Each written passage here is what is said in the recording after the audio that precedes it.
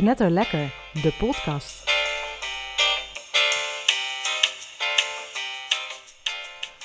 Goed, welkom bij Knetterlekker, de podcast. De podcast waarbij we op zoek gaan naar de pareltjes van de Nederlandse cuisine. We gaan kriskras door Nederland en in deze podcast gaat alles langskomen op het gebied van eten en drinken, zolang het zijn roots maar in Nederland heeft. Ik ben Mitchell en ik zit hier samen met... Roos, de blije uitgesproken voedselsnop. En Antal, de algemeen veelvraat. En met z'n drieën bepalen we iedere keer een thema. Eigenlijk vanuit Nederland gedacht. Nederlandse cuisine, Nederlands eten en drinken. En daarbij gaan we op zoek naar het beste van het beste. En vandaag hebben we als thema Hollands gebak. Taartjes en koffie. Oud-Hollands gebak. Wel vers gehaald alles vanochtend. En we gaan in ieder geval het mergpijpje bespreken. De tompoes, ook natuurlijk zeer oud-Hollands. De bossenbol. De bossenbol niet te vergeten. En we hebben een nieuwe rubriek deze keer. De rubriek is de voedsel van de vergetelheid. En daarin zit de spoorpunt. En daar gaan we jullie straks alles over vertellen. Waarom dat zo heet en wat het is. Ja, en we beginnen vandaag. Hij ligt al voor ons. Jullie hebben hem doorgesneden. Praat door, man. Ik vind het een beetje, toch wel vloeken in de kerk dat je hem doorsnijdt. Want ik heb geleerd van een echte bossenbol, zeg maar, hoe je hem eigenlijk moet eten. En dat is namelijk met 3 vingers eronder en dan gewoon uit het vuistje. Maar jullie hebben hem doorgesneden. Ja. Ja, we hebben het natuurlijk over de bossenbol. Lekker. Ja.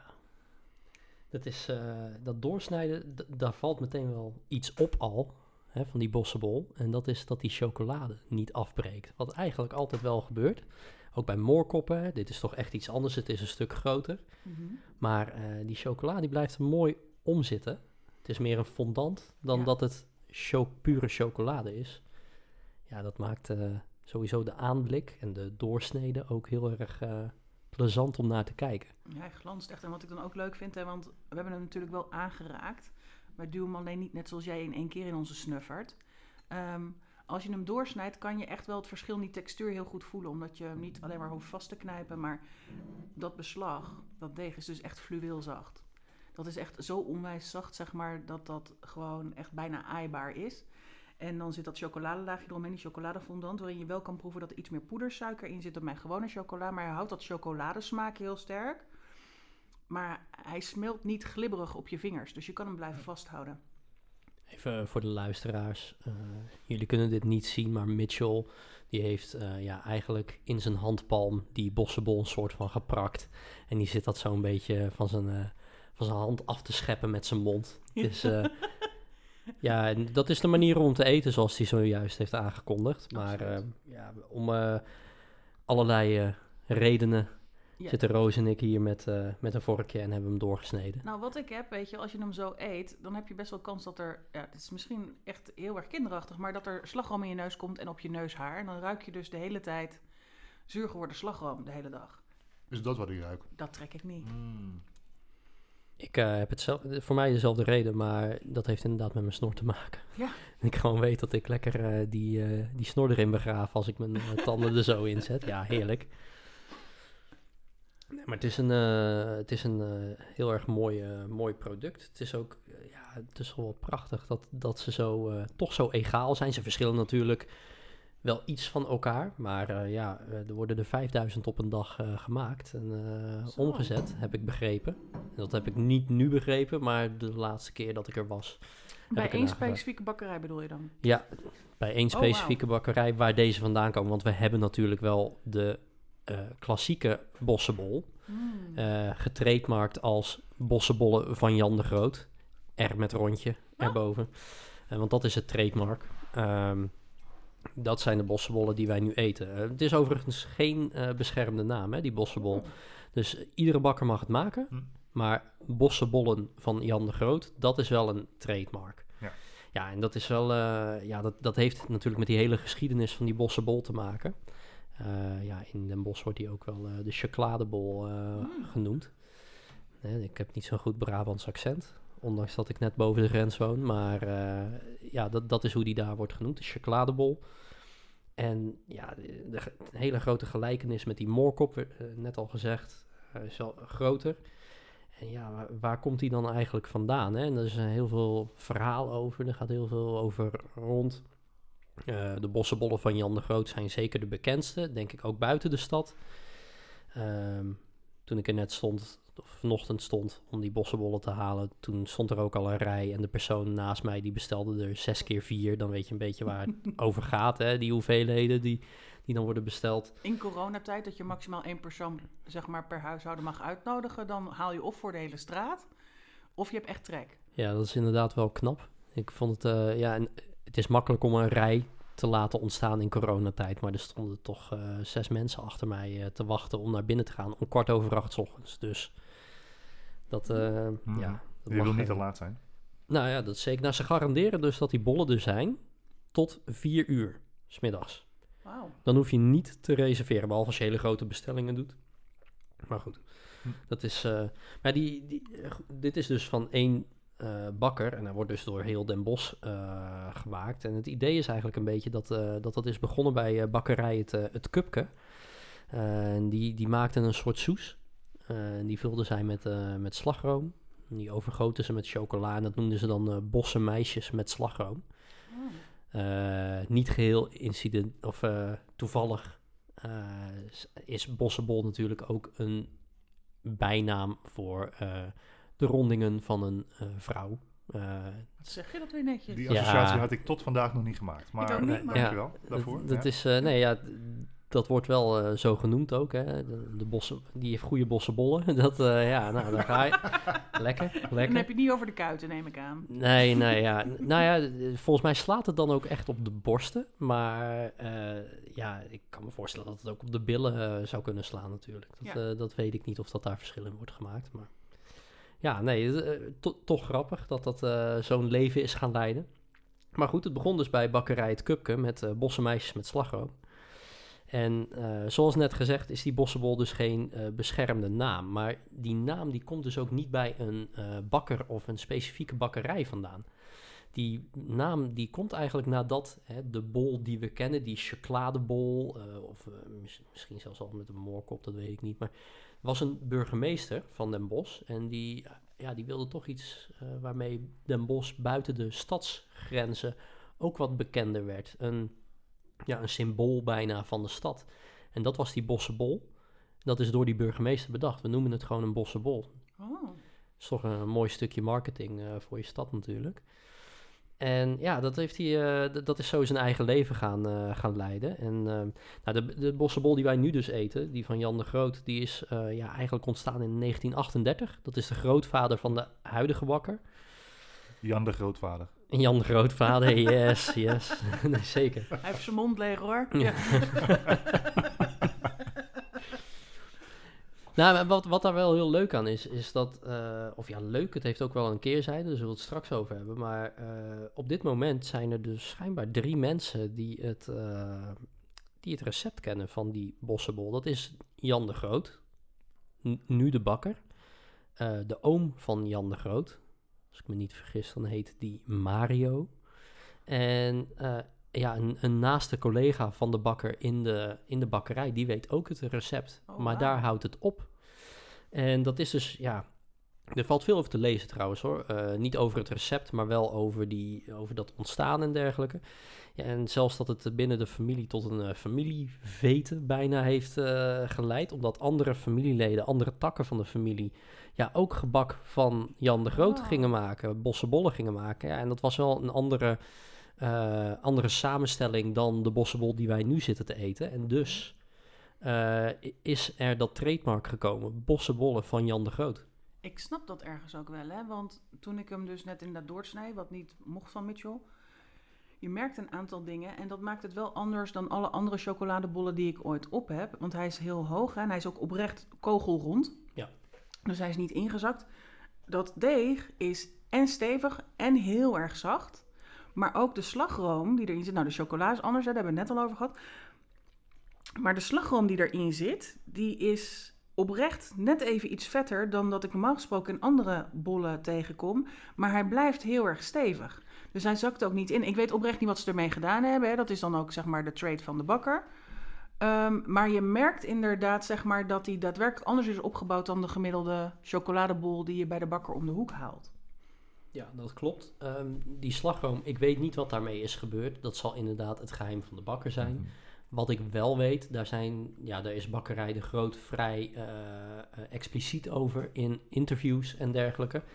Ze hebben een producent die inderdaad met het hoogst mogelijke percentage vet in de slagroom werkt. Maar ook het percentage lucht, de bubbels die in de slagroom ontstaan, is zo laag mogelijk. Oh, ze schudden de koeien. Ah. Ja, dan denk ik, een beetje drijfgas erin. Ja, nee, inderdaad. Nee, dat verklaart dus ook wel waarom die bol zo stevig blijft. Ja, dat is echt wel, dat verschil merk je heel sterk. Weet je, er is geen stukje ongevuld. Dat is voor de gemiddelde smulpaap natuurlijk zeg maar al het ultieme begin. En hij blijft heel erg stevig, terwijl de binnenkant dus echt wel heel zacht is. Vind ik echt een mooi contrast. Ja, dat is inderdaad heel gaaf. En het is wel, dat heeft er dus ook mee te maken. Deze room, als die aan je vingers zit en hij droogt op, dat ruik je heel snel, heel sterk een beetje. Hè? Dat zurige van iets oudere room, omdat die zo vet is. Ja. Het wordt gewoon snel ranzig als het warm wordt. Daarom ben je ook zo voorzichtig met je snor. Ja, succes Precies, Mitchell. Ja. Nee, maar dat komt helemaal goed. Wat ook nog leuk is om te benoemen, denk ik, aan die bossenbol. We hadden het net al over de chocola. Je snijdt hem door. En eigenlijk blijft de chocolade gewoon netjes omheen zitten. Hij brokkelt niet of nauwelijks af. Het komen in ieder geval geen grote scherve chocolade los. En zoals je eigenlijk altijd wel hebt als je een moorkop uit de gemiddelde assortie gebaksdoos hebt. Klopt. Ja, zeker. Van de bakker. Het is ook wel een speciale chocola. Ik ben Nederlands en ik ga dit waarschijnlijk heel Nederlands uitspreken, maar het is Callebaut. Oh. Callebaut, misschien Calbo. Want het dat is, ken ik wel. ja, het is een Belgische chocolatier. Nu zit het in Finland en het is ook samengegaan met een zei ik Finland? Ja, je zei Finland. Sorry, Zwitserland. Het zit nu in Zwitserland. En het is samengegaan met een Franse chocolatier. Het is nu ook een van de grootste chocolatiers ter wereld. Ja. Met name ook in de patisserie. En veel bonbons worden er meegemaakt. Zeker. Precies, het is ook echt heel lekker. Ja. Je kan ook als particulier heel veel smeltchocolade van Callebaut krijgen. En dat is echt te gek als je dus hobbykokt. Als je dat als basisingrediënt gebruikt, zul je zien dat het echt compleet andere producten zijn, zeg maar, ook al ben je zelf geen professional. Nee, inderdaad. Ga hiervoor naar de Sligo, leen een pasje van iemand die dit heeft. Ga dat halen. Het is echt veel beter dan gewoon een reep chocola kopen en dat smelten. Absoluut. Het is echt veel fijner. Absoluut. Top. Ja, ik ga dit ook meteen zelf doen, want ik wist dit niet. Dit was voor mij nieuw. Dus dat vind ik wel heel leuk. Maar die Callebaut chocolade is dus verwerkt in een fondant. En dat is ook weer een geheime receptuur. Er zit inderdaad meer poedersuiker in de chocola. Maar wat ook zo mooi is de glans. En dat die niet wit is uitgeslagen. Zeker. Door de verhitting. Ja. Dus die fondant is echt wel perfect op temperatuur. Op lage temperatuur, ja, top. Nou, en hij ligt er echt als een dekentje overheen. Ja. Dat vind ik zo mooi. Ja. Echt, als je een hapje neemt, dan brokkelt er niet van alles nog naast. Je hebt hem echt integraal, om het maar even zo te noemen. Heb je een hapje bossenbol als je hem dan neemt. Dat is echt heerlijk. Ja, het is bijna liederlijk, hè, hoe we erover praten. En dat is ook echt wel, dat is mijn beleving ook wel. Mm-hmm. Maar tegelijkertijd is het een enorme sloopkogel die je gewoon je waffel in ramt. Hè? Want alles leuk en aardig, ik heb er nu één op. Ik had vandaag expres niet gegeten omdat we nogal een grote podcast opnemen. Ik voel hem liggen.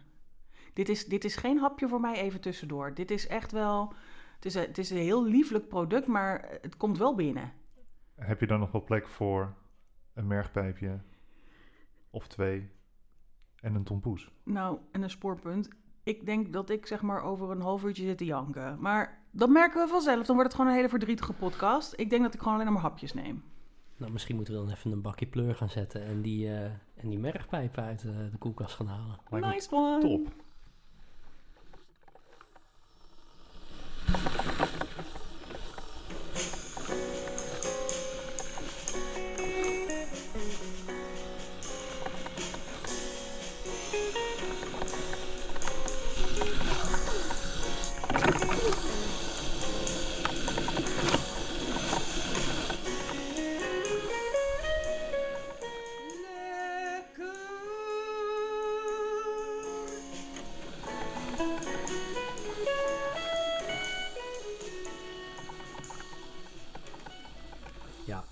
ik haat Amsterdam en probeer er zo min mogelijk te komen. Maar deze mergpijpen zijn wel een reden om er toch even een keertje voor om te rijden. Toch wel, hè? Ja, jij had ze al getipt. Ik had ze al een beetje getipt. Ja, ik ben er al wel vaker geweest en langs geweest. En toch heb ik... Roos, jij wilde op pad voor deze? Ja, het leek mij wel leuk om ze dan ook daadwerkelijk te gaan halen. Hè? Die beleving dan even te hebben. Het is een bakkerij van der Linden. Hele kleine bakkerij, echt in het centrum, achter het Beursplein, zeg maar, in Amsterdam. En ik dacht, ik had even gezocht, hè, weet je, waar zit ze dan? Maar ook, wat is er dan anders aan? En ik kwam eigenlijk alleen maar lovende kritieken tegen. We waren natuurlijk op zoek naar de ultieme mergpijp. We zitten in Oud-Hollands gebak. We hadden al bedacht, zeg maar, wat voor soort gebak we graag wilden behandelen. En dan de ultieme versies daarvan. Net hebben we de chocoladebol op, wat dan de lekkerste van Nederland zou moeten zijn. En dit zou de lekkerste mergpijp van Nederland zijn. Dus ik heb geen weerstand op Amsterdam. Dus ik reed er gisteren na werktijd naartoe. En ik had gegoogeld tot hoe laat ze open zouden zijn en waar ik kon parkeren. En de binnenstad van Amsterdam was nagenoeg leeg. Dat was ook een hele rare gewaarwording, want er waren geen toeristen. En ik kon heel makkelijk parkeren. Ik was ook bijna de enige in de parkeergarage in de Bijenkorf. Dus ik stiefel naar de bakkerij toe. Ik denk dat het 1:05, 2:05 was. En ik had gelezen op de website, ze waren tot 5:45 open. Dus ik dacht echt, misschien ook nog wel even tijd om met de bakker te praten. En op de deur van de bakkerij hing een heel groot affiche. In verband met corona gaan we om 5:00 dicht. En de winkel was ook helemaal leeg. En de bakkerij was dicht. Dus dan heb ik staan kloppen. En de bakker kwam naar beneden. En ik heb door het raam gemimed om te smeken. En toen deed hij de deur open. Dus de bakker van de bakkerij die vroeg van wat wil je graag hebben? En toen zei ik, ik wil heel graag 3 mergpijpen, omdat we morgen een podcast gaan opnemen over Oud-Hollands gebak. En hij is dat gaan halen. En toen wilde ik betalen en toen kon ik niet pinnen. Dus ik heb gisteren iemand in zijn privé-tijd gestoord. Lastig gevallen met onze hobby. En vervolgens zonder te betalen ben ik weggegaan met de belofte dat ik heel veel reclame voor hem zou maken. En hij had dat niet nodig. Want hij vertrouwde op zijn eigen product, hè? Nou, dat vond ik dus heel tof. Hij zei, maar jij gaat dit nu proeven. Jij komt wel weer terug, betaal je toch dan? En dat vond ik zo cool. Dus ik beloof het ook bij deze, echt aan iedereen ook die luistert. Maar ik heb het gisteren ook aan een bakker beloofd. De volgende keer als ik kom, betaal ik deze 3 mergpijpen. Ik neem er 3 mee, die geef ik weg. En ik betaal er 3 extra's voor als het nog een keer zo suffert als ik voor de deur sta. Dat die in ieder geval betaald zijn. Dat vind ik dan ook wel heel erg cool. Dus gisteren om 4:15 zat ik weer heel relaxed in de auto richting huis. En kon van het weekend gaan genieten. Maar we gaan hem nu even proeven. We hebben als referral een mergpijp ernaast liggen van een gemiddelde bakkerij uit Utrecht.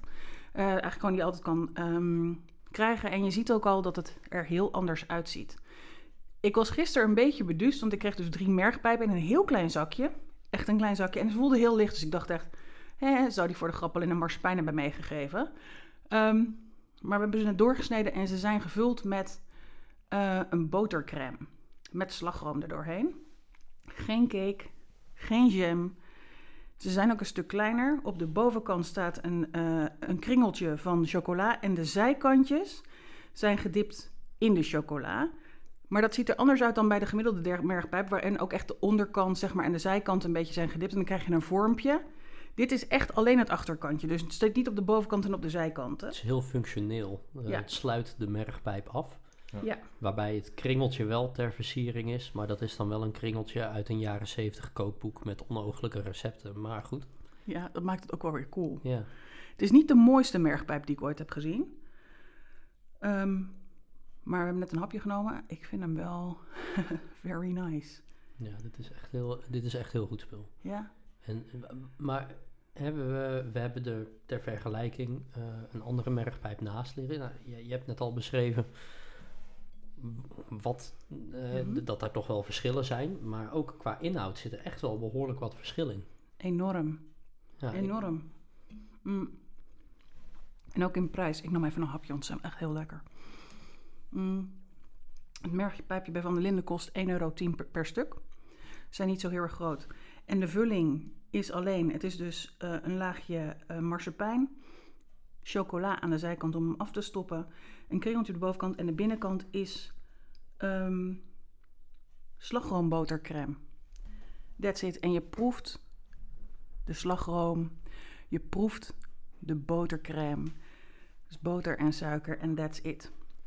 Maar dat is zo goed uitgebalanceerd dat je gewoon een heel eerlijk en lekker product proeft.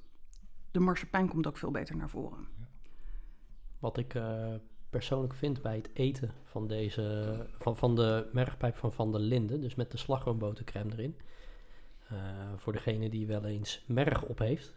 Ik vind dit qua smaakbeleving, qua wat het in mijn mond doet, heel erg in de buurt komen van het eten van merg.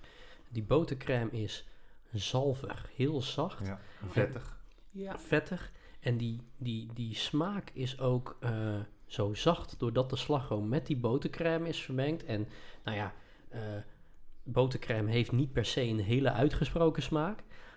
Ik wil niet zeggen dat het de slagroom verdunt, maar het maakt die slagroom net wat, ja, alsof die over je tong heen zweeft. Ja. Net als dat je bij merg die hele zachte vleessmaak hebt. En tegelijkertijd lijken de smaken ook nog wel een beetje op elkaar. Absoluut. Ja, ik vind het tof dat je dat zegt, want dat ben ik echt heel erg met je eens. Ik had het niet bedacht, maar er gebeurt precies hetzelfde. Hij vult je hele mond met een hele zachte smaak. Het is echt fantastisch. Dat is een mooi spul dit. Ja. Nou, ik vind het wel grappig dat jullie kenden dit niet. Volgens mij, Van der Linden, nog nooit eerder van gehoord. Ik heb hier dus best wel goede herinneringen aan. Ik ging vaak in de vakanties, met mijn oma, die overigens nog leeft. En misschien luistert ze wel. We gaan nog een keer met je oma. Dat zou leuk zijn, zeker. Overigens, als we nog eens een keer een aflevering maken over familierecepten, dan gaat zij daar zeker input voor leveren. Maar wij gingen dus vaak in de vakanties naar Amsterdam. Want mijn oma vindt de Albert Kuipmarkt heel leuk en de Westermarkt en de Noordermarkt, die we altijd door elkaar haalden. En dan gingen we ook altijd, want dat was vaak toch wel in de zomer, want dan is het lekker weer en dan ga je lekker naar buiten. En dan was het natuurlijk, dan heb ik het echt over 10, misschien wel 15 jaar geleden dat we dat een beetje zijn gaan doen. En dan hadden we eerst die markten gehad, natuurlijk al appeltaartje op de Albert Kuip op, et cetera. Nou, dan gingen we nog even de stad in. Nog even shoppen, want ik kom ook niet elke dag in Amsterdam, dus ook superleuk. En dan liepen we altijd door de Kalverstraat. Want daar zitten ze, hè? Een zijstraat van de Kalverstraat. Ja, precies, ja. En dan is het al... nee, het is de... Nee, het is niet de Kalverstraat, maar maakt niet uit. Nee? Hebben we hier een dingetje. Het is natuurlijk de Nieuwe Dijk. Staat op het gebakspapiertje. Dan zagen we al van ver af een rij staan. Want het is een heel smal winkeltje. Ja. Je kunt eigenlijk elkaar niet passeren in de winkel. Klopt. Maar toch deed je dat dan. Ja, pre-corona, je kan het je haast niet meer voorstellen. Maar dan stond er al een rij. Nou, ik heb wel rijen gezien van 20 man buiten. Mm-hmm. En dan stonden er 4 of 5 of 6 binnen voor ijs. Ja. Want zij maken dus ook fantastisch ijs. Ja, begrepen. Dat is ongeveer... dat slagroomelement, wat je dus ook in die merkpijp proeft, dat zit ook bij dat ijs. Dus zij maken een soort van roomijs. En dat scheppen ze volgens mij, dat is mijn herinnering tenminste, ook uit 2 verschillende bakken. Oh. Dus dat ging ook lopende band. In de zomer verkopen ze denk ik meer ijs dan merkpijp is. Maar... Mm-hmm. En die kwam dan de winkel in. Moest je zeggen wat je wilde. Je had 3 verschillende soorten, 3 verschillende groottes. En dan kreeg je een fiche. En die moest je dan weer aan de schepper geven. Zodat die wist wat je bestelling nou was. Oh, cool. En dan was het schep in de ene bak, schep in de andere bak. Op je horentje. En dan moest je gewoon weer naar buiten. Fantastisch. Dat was echt heel bijzonder ijs. Want omdat dat dus uit 2 verschillende bakken werd geschept, kwam dat ook gelaagd in die ijsscheplepel. Mm-hmm. Dus aan de ene kant van je ijsje was je dan gewoon echt goed roomijs, zeg maar, aan het eten. En aan de andere kant proefde je dan, ik denk een beetje wat dus ook in die mergpijp zit. Een soort van slagroom. Het was zacht, het was fluweel. En dat contrast, constant in je ijsje. Ja.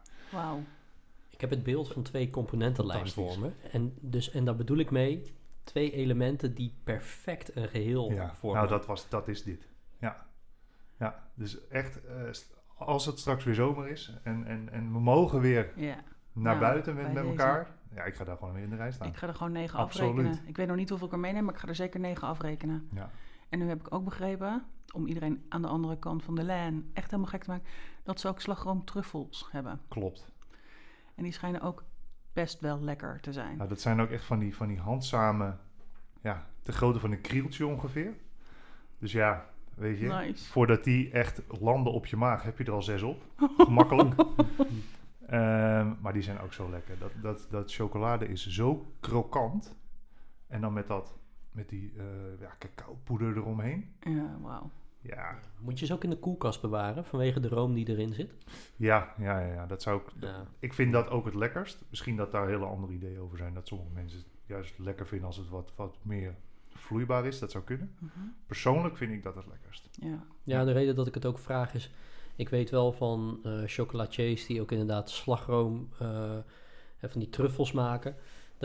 Dat je hem dan in de koelkast moet bewaren. Omdat zij ervan uitgaan, dan rek je de houdbaarheid met een paar dagen. Maar ja, aan de andere kant, ze halen bij mij de eerste dag niet eens.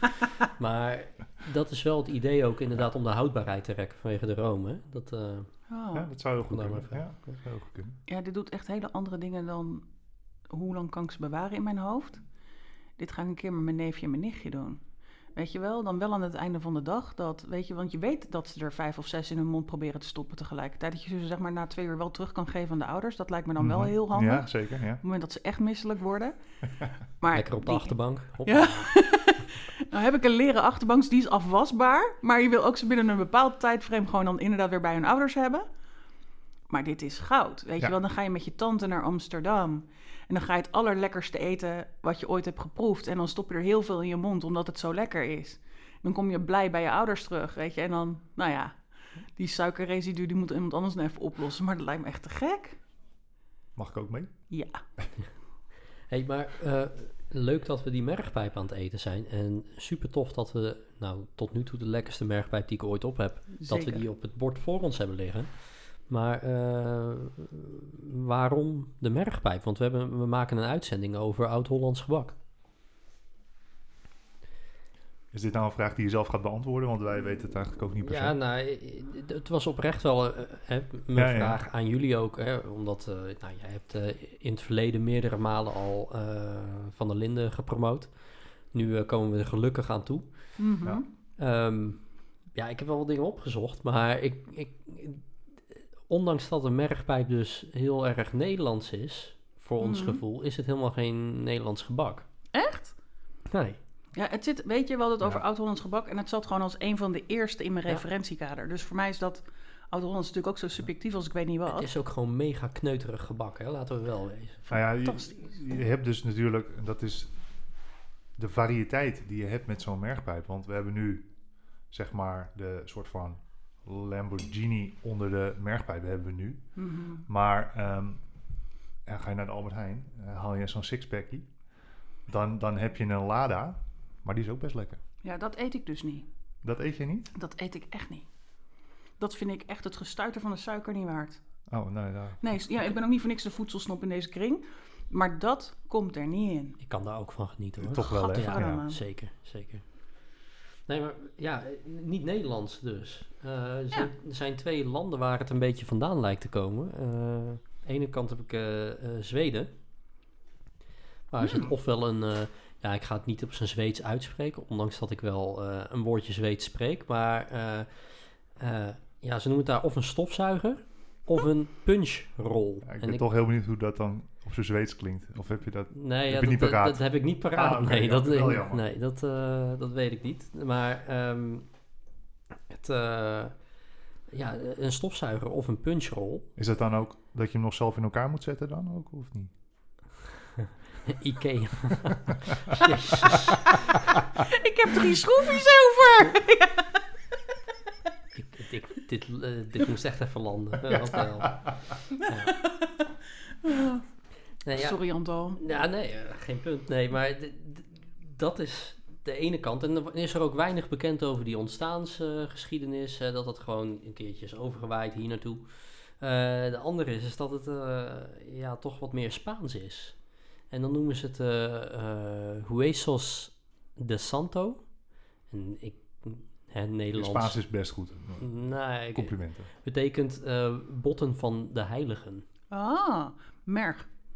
Ja, dus wij noemen dat nu mergpijp. Een redelijk abominabele naam vergeleken met Huesos de Santo, denk ik. Maar het wordt dus geassocieerd met Allerheiligen in Spanje. En de Spaanse variant is dan marsepein met daarin gezoete eiersubstantie.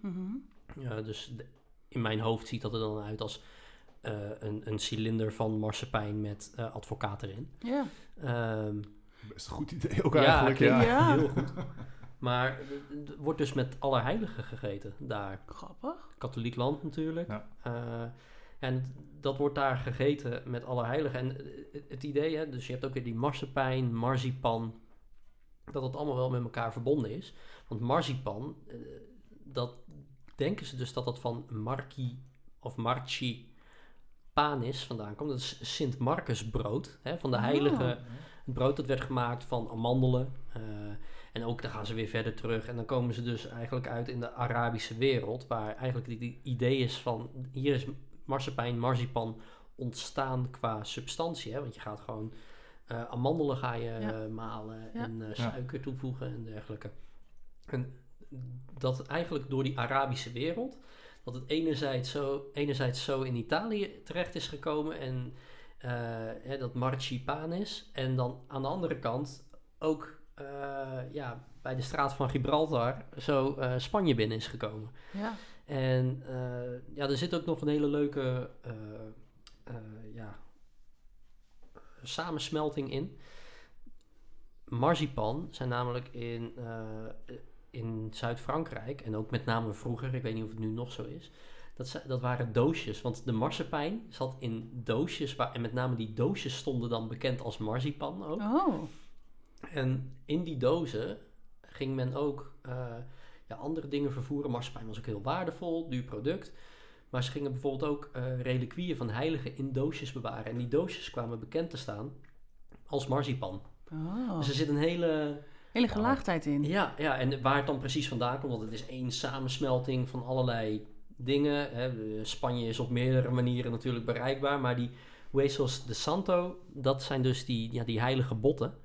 Botten van de heiligen. En dat is wat zij daar eten. En dat is hier dan misschien ook zo terechtgekomen. Of dus Zweden, en dan is het de stofzuiger. Maar ja, dat... Husqvarna. Ja. Maar leuk man, dat wist ik echt niet. Nee. Ja, ik wist het ook Tof. niet. Ik vond het inderdaad heel grappig. Nooit bij stilgestaan, omdat het zo oer-Hollands aanvoelt. Ja, zeker. Die mergpijp.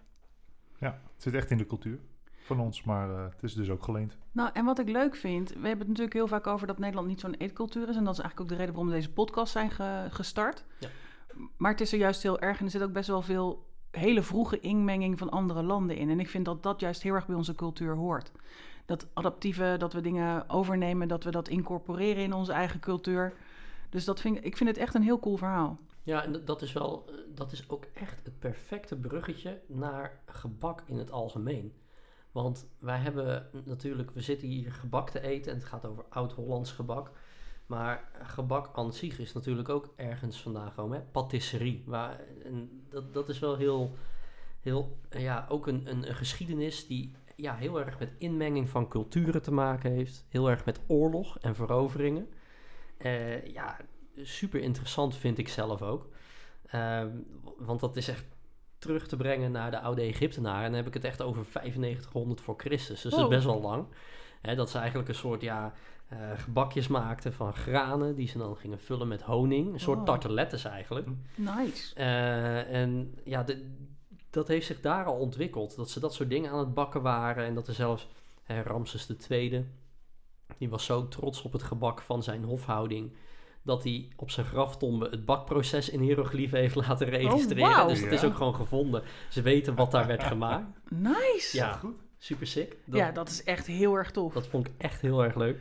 Wat wil je later op je grafsteen? Ik heb wel een favoriet recept. Dat is echt heel cool. Ja. Ja, nou, je maakt mij ook niet wijs dat ze nu een inzending bij Heel Holland Bakt mee...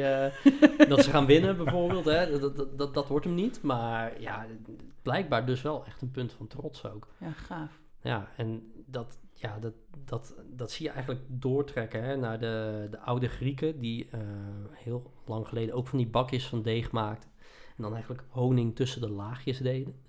Dus eigenlijk een soort baklava. Ja. En dat noemden ze dan placites. Ik weet niet dat klinkt weer heel Spaans misschien. Ja, nee, maar... Grieks is een zachte taal, hè? Placites ga ik dan voor. Maar het is, dat maakten ze daar eigenlijk al. En dat is zo. Het idee is dat via de Perzen, de Egyptenaren en de Perzen, dat die dat met elkaar een beetje hebben uitgewisseld. En Alexander de Grote, dat die dat in het Griekse Rijk heeft ingebracht. Een beetje. Omdat hij op een gegeven moment, Darius III, lekkere geschiedenisles dit, maar dat die dus weer een hele hofhouding had die zich bezighield met banketbakkerij toestanden. Eigenlijk een archaïsche vorm van patisserie. En dat zo in Griekenland is binnengekomen. En dat daarna, doordat de Romeinen Griekenland hebben veroverd, dat zo het gebak door Europa is gaan verspreiden. Want de Romeinen die maakten dus eigenlijk geen gebak, totdat ze Griekenland zijn gaan veroveren. Die bakten alleen maar brood en dergelijke, hè? Pane. Mm-hmm. Ja, Pizza? Pizza. ja, lekker, calzone. Ja. Nee, het is echt, maar die Romeinen hebben dat eigenlijk door heel Europa verspreid. En die waren ook best wel daarna aan het experimenteren geslagen, gebak met wijn en dergelijke. Okay. Maar ook een woord wat wij vandaag de dag nog best wel veel gebruiken, placenta. Ik denk dat ze het uitspraken als placenta, maar dat was dus een taart. Dat was eigenlijk de eerste cheesecake. Dat was honing met roomkaas op een deegbodem. Dat klinkt wel aardig, maar de associatie die wij de hele ten dagen erbij hebben, dat is natuurlijk... Nee. Kapitein Moederkoek, ja, lekker. Godverdamme man. Oké, nee, maar wat ik wel grappig vind, wij waren natuurlijk zelf ook nogal ruziezoekers in het verleden. Inderdaad, oorlog met Spanje. Koloniën, die we ook niet zeg maar met alleen maar spiegeltjes en kralen hebben overrompeld. Daar hebben we heel veel invloeden vandaan gehaald. Dus inderdaad, die verspreiding ging dus vroeger blijkbaar via ruzie en overname en inmenging. Het is niet helemaal ondenkbaar dat die mergpijpen, die dus in Spanje al bekend waren, dat die met de 80-jarige oorlog misschien wel in Nederland terecht zijn gekomen. Ja, en dat is wel natuurlijk een heel grappig idee, want dat is dan een hele mooie bijvangst van het feit dat je even ruzie zoekt met elkaar. Jij vertelde net ook mogelijk Zweeds. Inderdaad, bij de IKEA kan je ook soort mergpijpachtige dingetjes kopen. Ja. Maar ik kan me niet herinneren dat we echt ruzie hebben gehad met Zweden, want die waren altijd neutraal. Ja. Maar misschien is dat dus het IKEA-verhaal van Mitchell waren. Dat weet je niet. In de jaren 70 allemaal naar de IKEA. We zijn wel een handelsland, hè? Dus we hebben wel overal contacten. Ja. Maar ja, zo zie je dus dat door heel Europa eigenlijk zo verspreid is. Via die Romeinen ook. En ja, dat is een eigen leven gaan leiden. En je hebt in de loop der tijd natuurlijk... Is dat gaan ontwikkelen... Maar ja, je had zo in de 17e eeuw, 16e eeuw, levende taarten waren een ding. Dus dat waren levende taarten. Dus taarten waar dan bijvoorbeeld dan sneed je hem aan. En ja, hadden er een punt uit en dan kwamen er 100 vlinders uit. Was in de Franse en Engelse hofhoudingen was dat heel gebruikelijk. Wow. Met het meest extravagante voorbeeld wat ik kon vinden, want ik heb er wel even naar gezocht. De hertog van Bourgondië in de 14e eeuw die gewoon een 28-koppig orkest in een taart heeft gedaan. Nee joh. Ja, dus echt een gigantische taart. Wow. Oh, wauw. Ja, er zijn ook, schijnbaar is dat wel vastgelegd op schrift. Mm-hmm. Dat inderdaad de gasten muziek hoorden en dat ze niet konden uitvogelen waar dat vandaan kwam, bleek het uit de taart te komen. Wauw. Ja, absurde verhalen voor de lol, maar... Ja, wat ik nog wel even wil zeggen, want het is wel een lange geschiedenisles zo. Wat ik wel heel tof vind, en daar sta je eigenlijk niet zo bij stil. Maar net als dat, wat de drukpers heeft betekend voor het gelezen woord. Zo heb je ook uitvindingen die eigenlijk de bakkerswereld op zijn kop hebben gezet. En twee daarvan, dat zijn er ook, en dat zijn misschien wel de belangrijkste, maar die vind je in ieder huis eigenlijk wel terug. De ene is de gesloten oven, waarmee je de temperatuur kon gaan reguleren. Ja. En dat is echt een hele happening geweest. En de andere is bakpoeder. Ja, dat snap ik ook. En grappig genoeg was bakpoeder al wel bekend, maar werd het vooral gebruikt om schoon te maken. En dat doen we nu dus ook weer. Ja, dat kun je op 2 manieren gebruiken. Precies. Of tenminste, vast wel meerdere manieren. Maar ja, inderdaad. Baking soda kun je volgens mij ook mee koken en ook mee schoonmaken. Ja, je tanden mee poetsen. Of tandpasta gebruiken. Ja, Ja, en dat zijn dus echt wel de omslagpunten in het bakkersleven, in het bakkerswezen. Ja, de gesloten oven en de bakpoeder. Ik vond het wel top. Ja, te gek. Lekker, man. Ja, over lekker gesproken. Wat gaan we straks eigenlijk eten? Of nu, mag ik zeggen? Nou, we gaan nu door eigenlijk naar de ene laatste die we hebben in deze podcast. Ja, ik zit meer op... We zijn pas halverwege, hoor. Ik krijg het nu al kapot, man. Zo kun je het ook zeggen. Maar goed, we gaan naar de ene laatste. Ik hou het daar lekker bij. We gaan naar de tompoes. Yummy. Zeker. Let's go.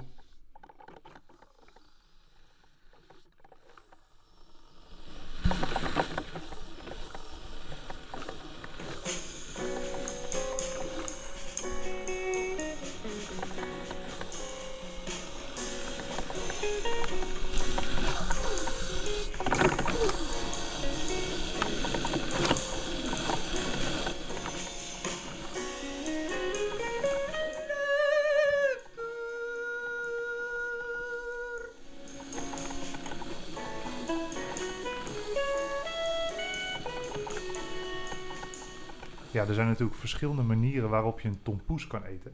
Want daar zijn we aanbeland, bij de tompoes. En om heel specifiek te zijn, dit is een tompoes van Holtkamp. Zoals jullie inmiddels weten, gaan we alleen maar op zoek naar het beste. Nou, dan kom je bij Holtkamp uit.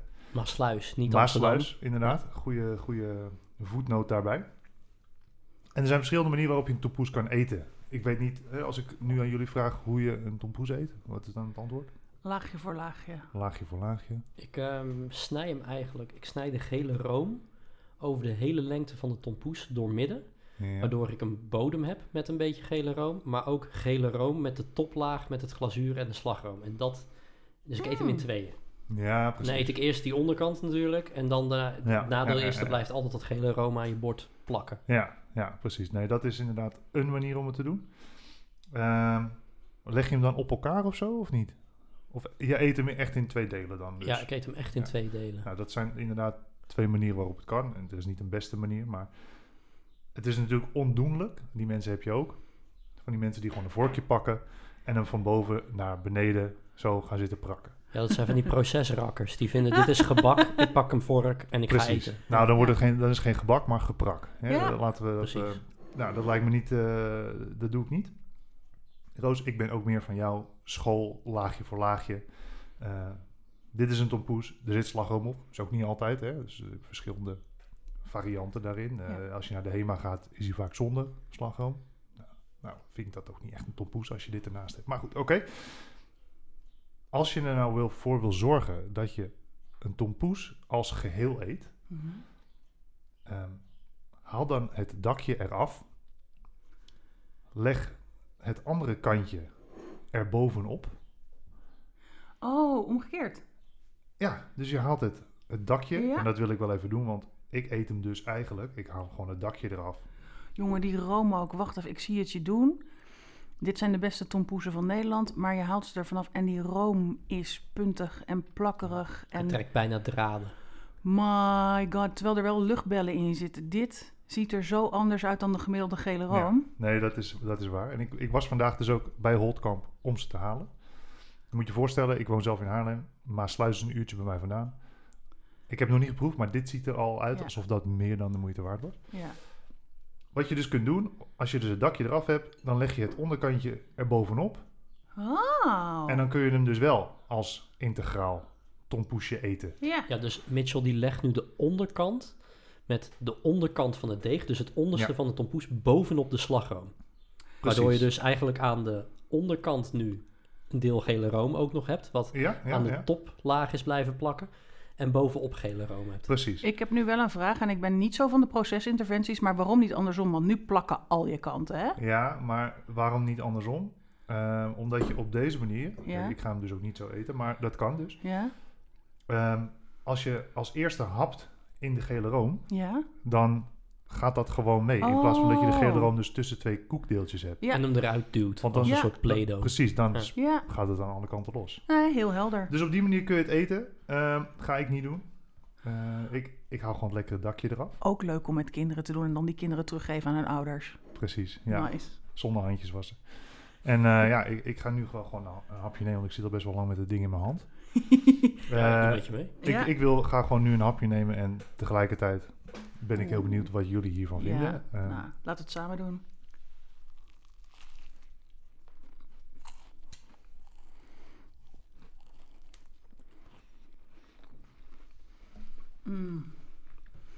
Je moet je ook even voorstellen. Mm. Ik heb nu dat dakje dan gegeten met slagroom erop. En ik vind het altijd een goed teken als je hele gezicht vertrekt, omdat je je mond zo wijd open moet doen. Mm. Want er zit dus een goede laag slagroom op. Ja, ik hou gewoon heel erg van slagroom. Maar het is ook gewoon echt hele goede slagroom. Ja. Maar ook hele goede en romige glazuur. En ook echt hele goede millefeuille. Dit is Ja. niet een Hema standaard. Dit is zo'n tompoes heb ik nog nooit op. Ik was dus ook vanochtend, mocht ik even de bakkerij in. Vind ik sowieso al heel tof, hè. Mhm. Dat er iemand is die een product heeft waar hij heel trots op is. Ja. En tegelijkertijd de openheid geeft. Hey, kom lekker kijken. Want wij zijn er gewoon heel erg trots op. En vind het alleen maar tof als je een paar vragen hebt. Dus Fantastisch. ik heb aan de bakker een paar vragen mogen stellen.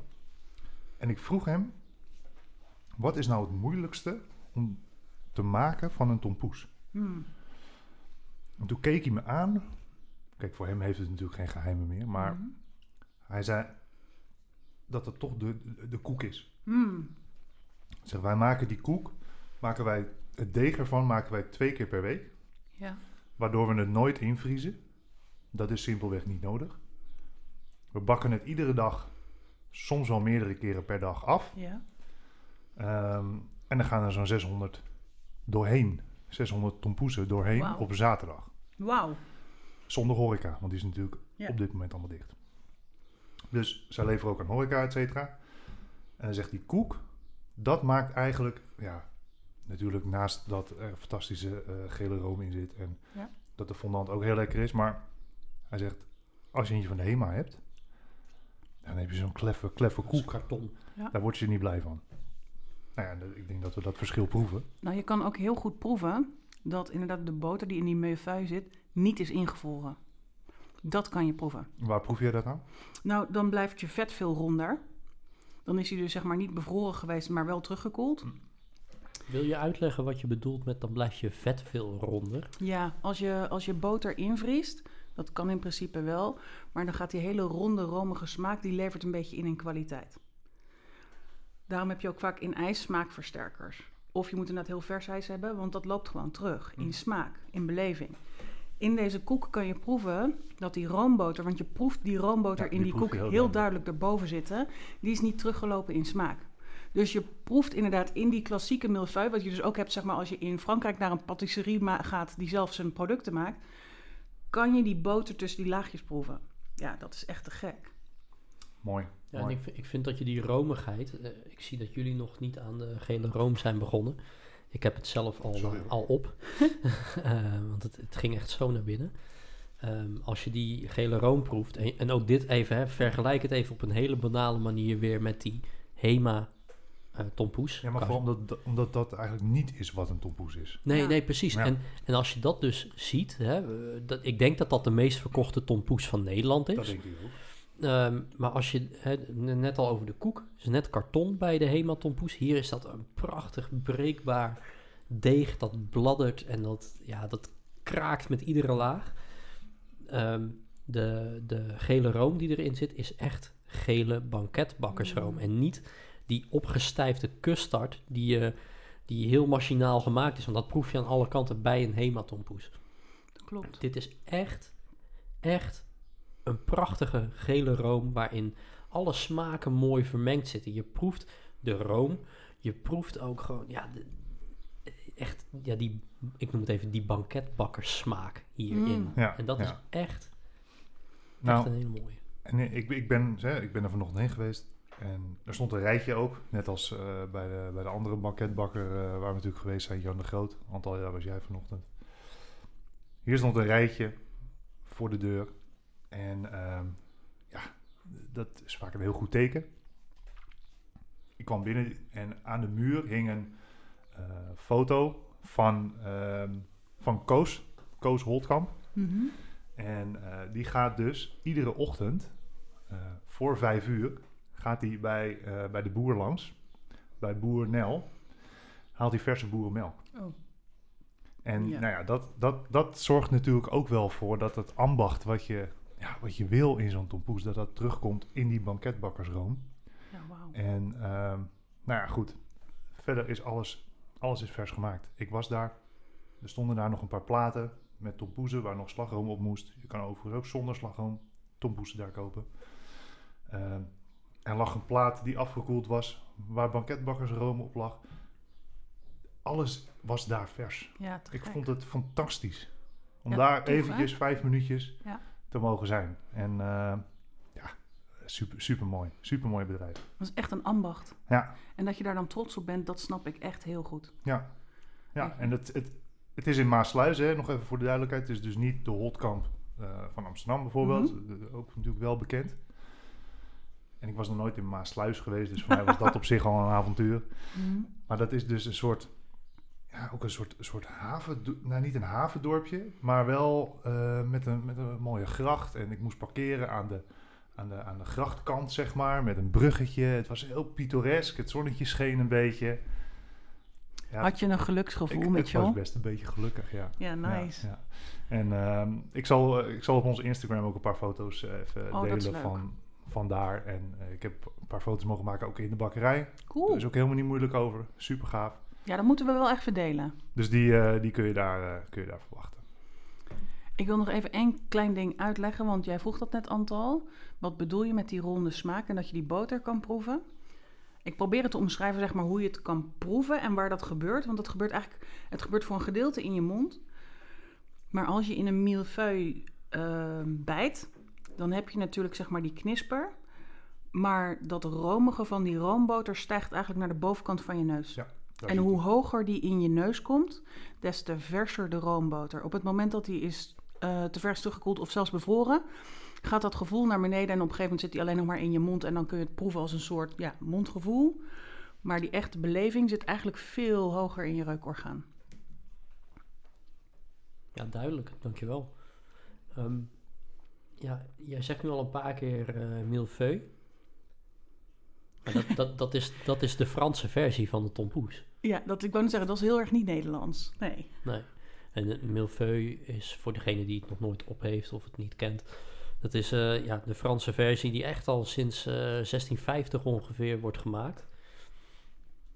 En dat is, dat bestaat uit meerdere laagjes bladerdeeg vaak. Hè, tussen de millefeuille 1000 keer gevouwen. Ja. Weet je hoe ze dat vouwen noemen? Nou? Toeren. Oh, Nice. kun je ook in je BMW doen, maar Kan. ja. Ja, toeren. Oh, Ja. leuk. Ja, dat is wel cool. Mooie naam daarvoor. Ja. Mhm. Ja, want wat ik dus ook heb begrepen is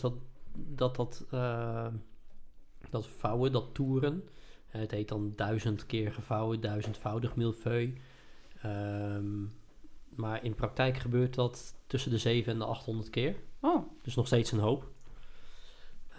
En ook hier, en dat vind ik echt wel heel tof, dat zo'n rode draad is, rode lijn is.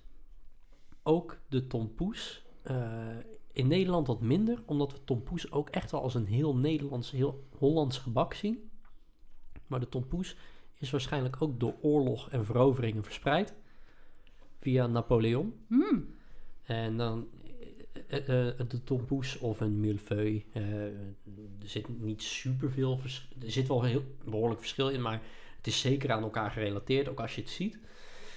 Maar in bijvoorbeeld Rusland heet het ook Napoleon. En in Zweden noemen ze het een Napoleon bakkasse. Dus een Napoleon baksel. Die is overigens wat minder verfijnd en ziet er wat minder net uit dan de tompoes die wij kennen. Dat ziet er echt wat we smijten even wat laagjes op elkaar. Dat ziet nog steeds lekker uit, hoor, daar niet van.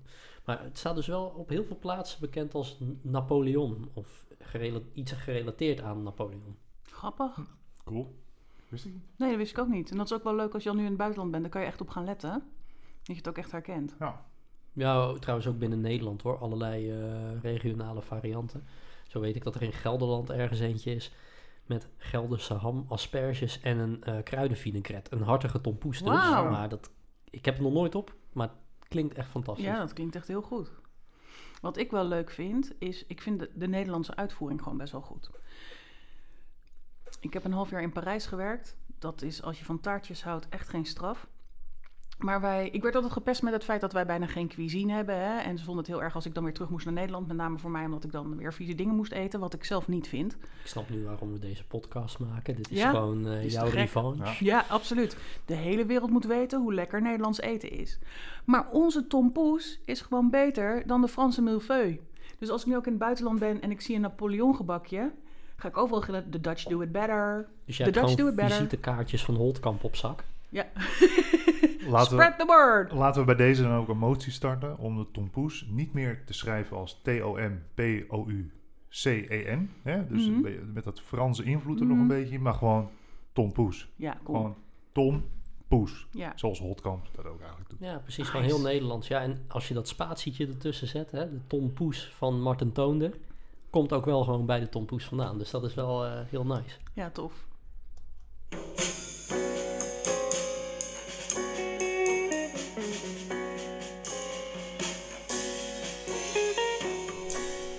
Voedsel van de vergetelheid.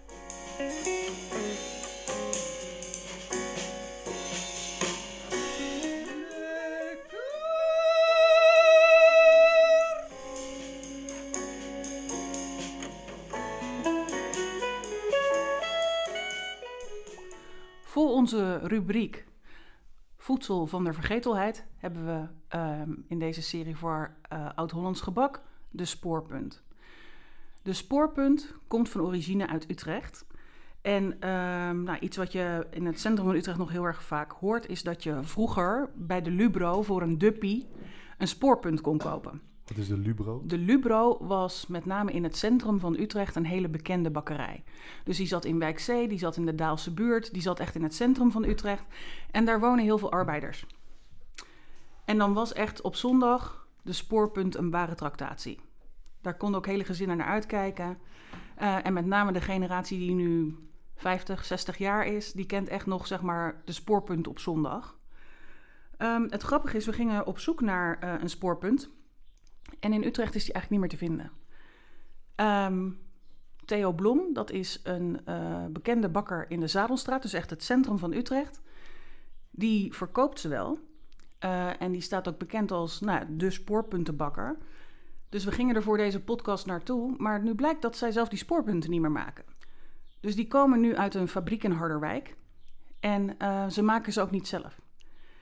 Dus daar gaat de hele beleving van de Utrechtse spoorpunt eigenlijk op verloren. En omdat we in deze uitzending alleen maar pareltjes doen, zijn we verder gaan kijken. En in de eind jaren 70, begin jaren 80... gingen heel veel mensen die vroeger in de Daalse buurt woonden en in Wijk C verhuizen naar groeikernen om Utrecht heen. Maar dat zijn de arbeiderswijken in Utrecht die je nu net noemt. Ja, klopt. En die mensen die kregen een andere kans, zeg maar, op een grotere woning, een goedkopere woning. En die trokken heel erg naar wat nu Nieuwegein is en IJsselstein. En een heel klein beetje ook naar Vianen. En je ziet dus, dat hebben we ook gevonden in onze zoektocht, dat de warme bakkers in die steden wel spoorpunten zelf maken. Waar dus inderdaad de bakkerijen in Utrechtse inkopen vanuit een bakkerij in Harderwijk, maken daar de warme bakkers er nog zelf. Het leuke aan een spoorpunt is dat het ook echt armemansgebak is. Oh, sorry, ik dacht je iets wil zeggen. Nee, ik hang aan je lippen. Dan ga ik nog even verder. Een spoorpunt is een korstje van appelgebak. Dus dat is gewoon bloem, ei, suiker. Dat is een hard korstje. Daar overheen gaan alle resten uit de bakkerij. Die worden fijn gemalen. Dus alles wat in het weekend niet verkocht is. of eigenlijk overdag niet verkocht is, gaat in een grote vermaler. En dan hebben we het echt over alles. Dus brood, gebak, hartige broodjes. En dat wordt vermalen en daarna worden er specerijen en honing toegevoegd. De specerijen die er altijd in zitten zijn suiker, honing, zout en kaneel. En vervolgens wordt het vermalen tot een zachtere substantie. Er zitten vaak ook extra rozijnen in voor de zoetigheid en ook echt een beetje voor de kleverigheid. Want de middelste laag van een spoorpunt is dus een beetje kleverig. En je ziet restjes van andere bakproducten. Het is dus niet egaal vermalen. Daar overheen gaat weer een laag appeltaartdeeg, zodat hij op die manier ook echt afgebakken kan worden. En als hij klaar is, gaat er een laagje fondant overheen, waar best wel grove suikerkristallen in zitten. Dus die is ook niet egaal, hij is roze. En dat wordt dan uitgehard en dat zijn spoorpunten, die worden dan zeg maar vers gesneden. Waarom heet het nou een spoorpunt? Ik dacht echt Utrecht, Centraal Station, maar dat is echt veel te modern gedacht. Vroeger gingen de restproducten van een bakkerij, die gingen naar de boer om dieren te voeren. Via het karrenspoor. En de spoorpunt is letterlijk een ander spoor om geld te verdienen en meer geld te halen uit je restproduct. Dus de spoorpunt is een tweede spoor voor hergebruik van oude resten. Niet het spoor naar de boer, maar gewoon weer de vitrines in. De spoorpunt. Heel cool. Ik vind het een tof verhaal. Ik kende het niet.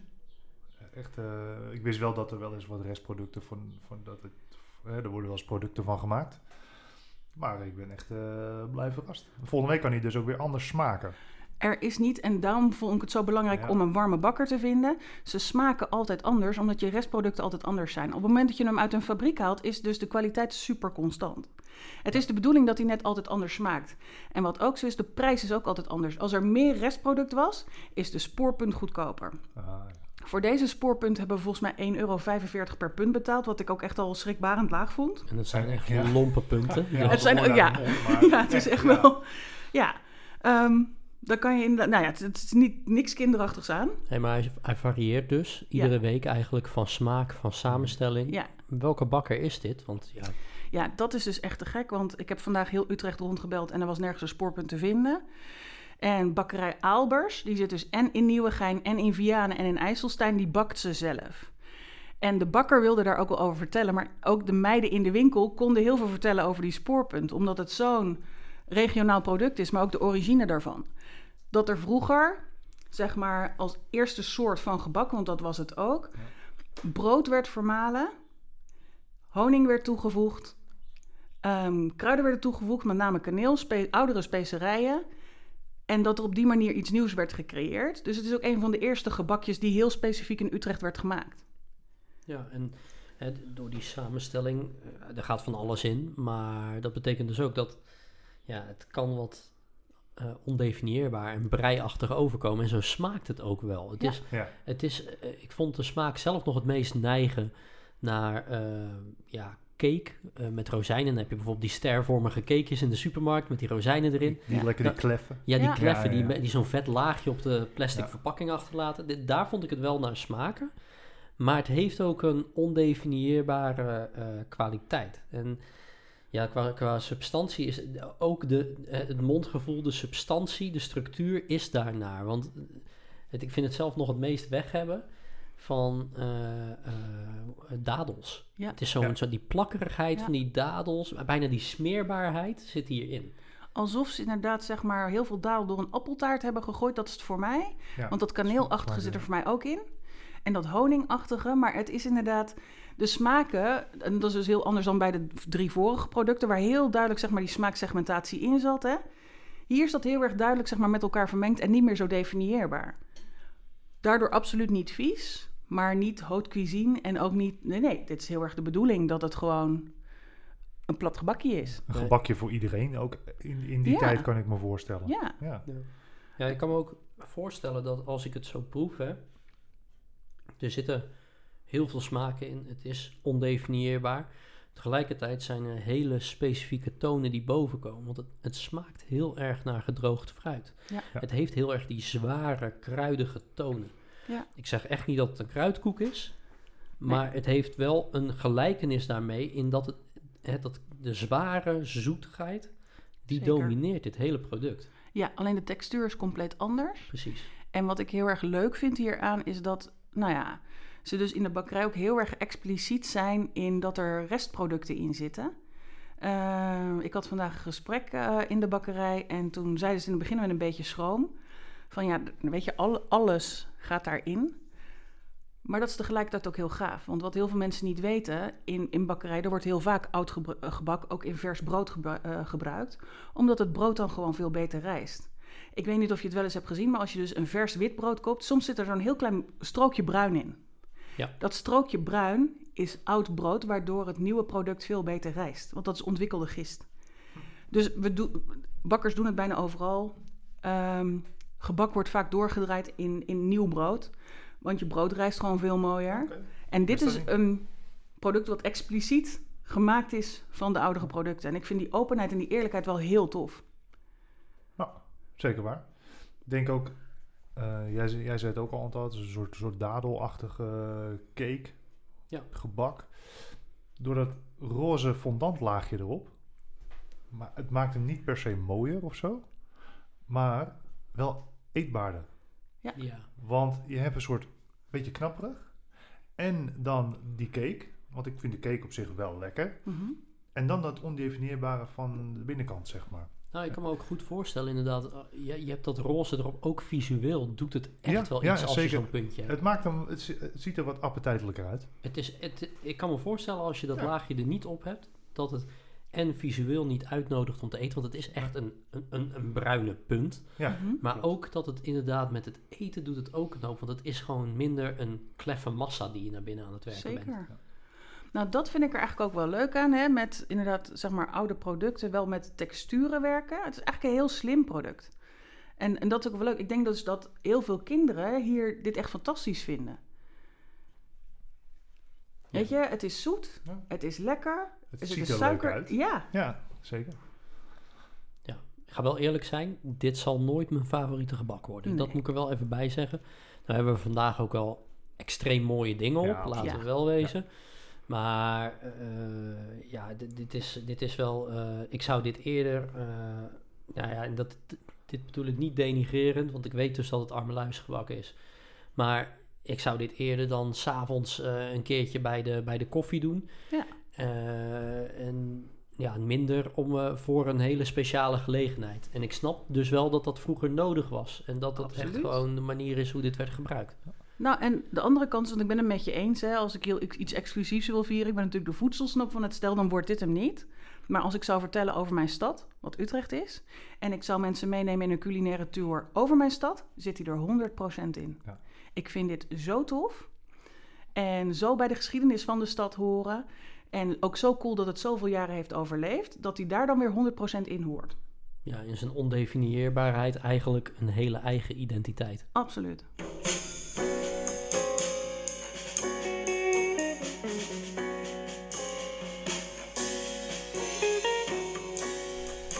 Naar de 16e verdieping graag.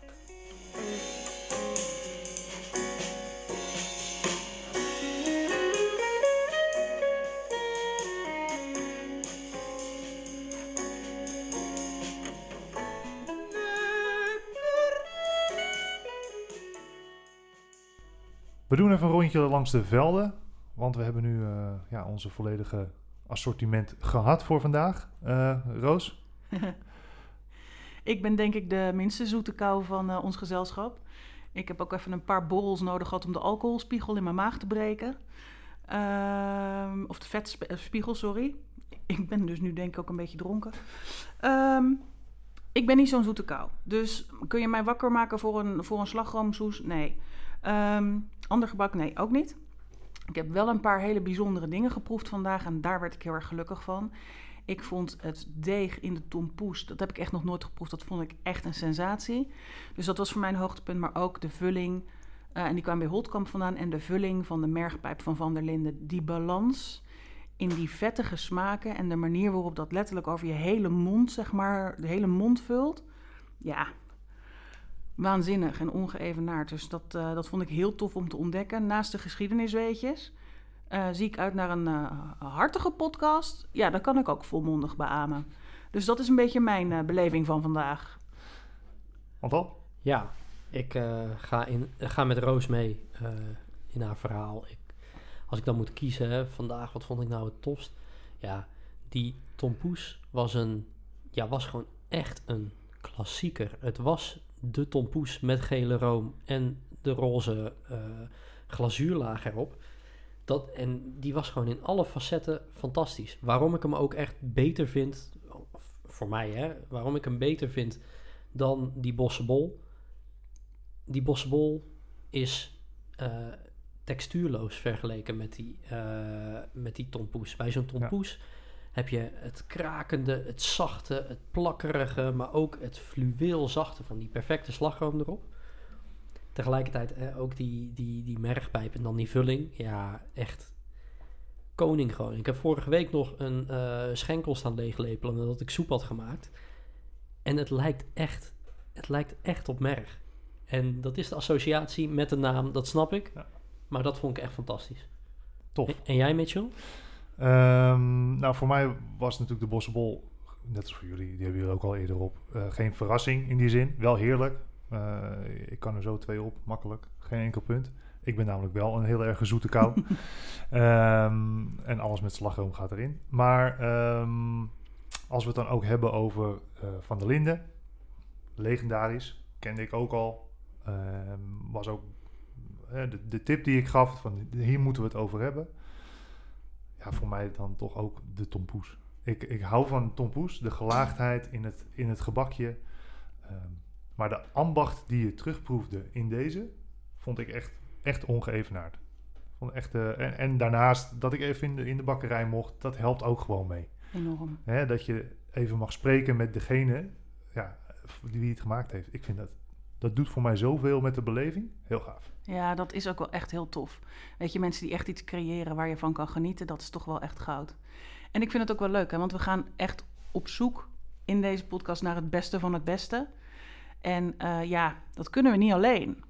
Dus ben jij nou ook een pareltje van een slagroomsoes? Of ken jij een pareltje van een slagroomsoes? Laat het ons alsjeblieft weten. We werken heel erg graag met je samen. Als jij zegt, nou, dit moeten mensen echt geproefd hebben of ervaren. Neem contact met ons op. Knetterlekker de podcast. Je kan ons vinden op Instagram, op Spotify. Mailtje sturen. Alles is goed, maar laat vooral horen wat je wilt terughoren. Ja, en daarmee komen we aan het einde van deze aflevering, terwijl Roos alvast de boel afbreekt, van het Oud-Hollands gebak. Volgende aflevering zal gaan, wie is er niet groot mee geworden? Broodje pindakaas. Woe! Tot de volgende keer, jongens.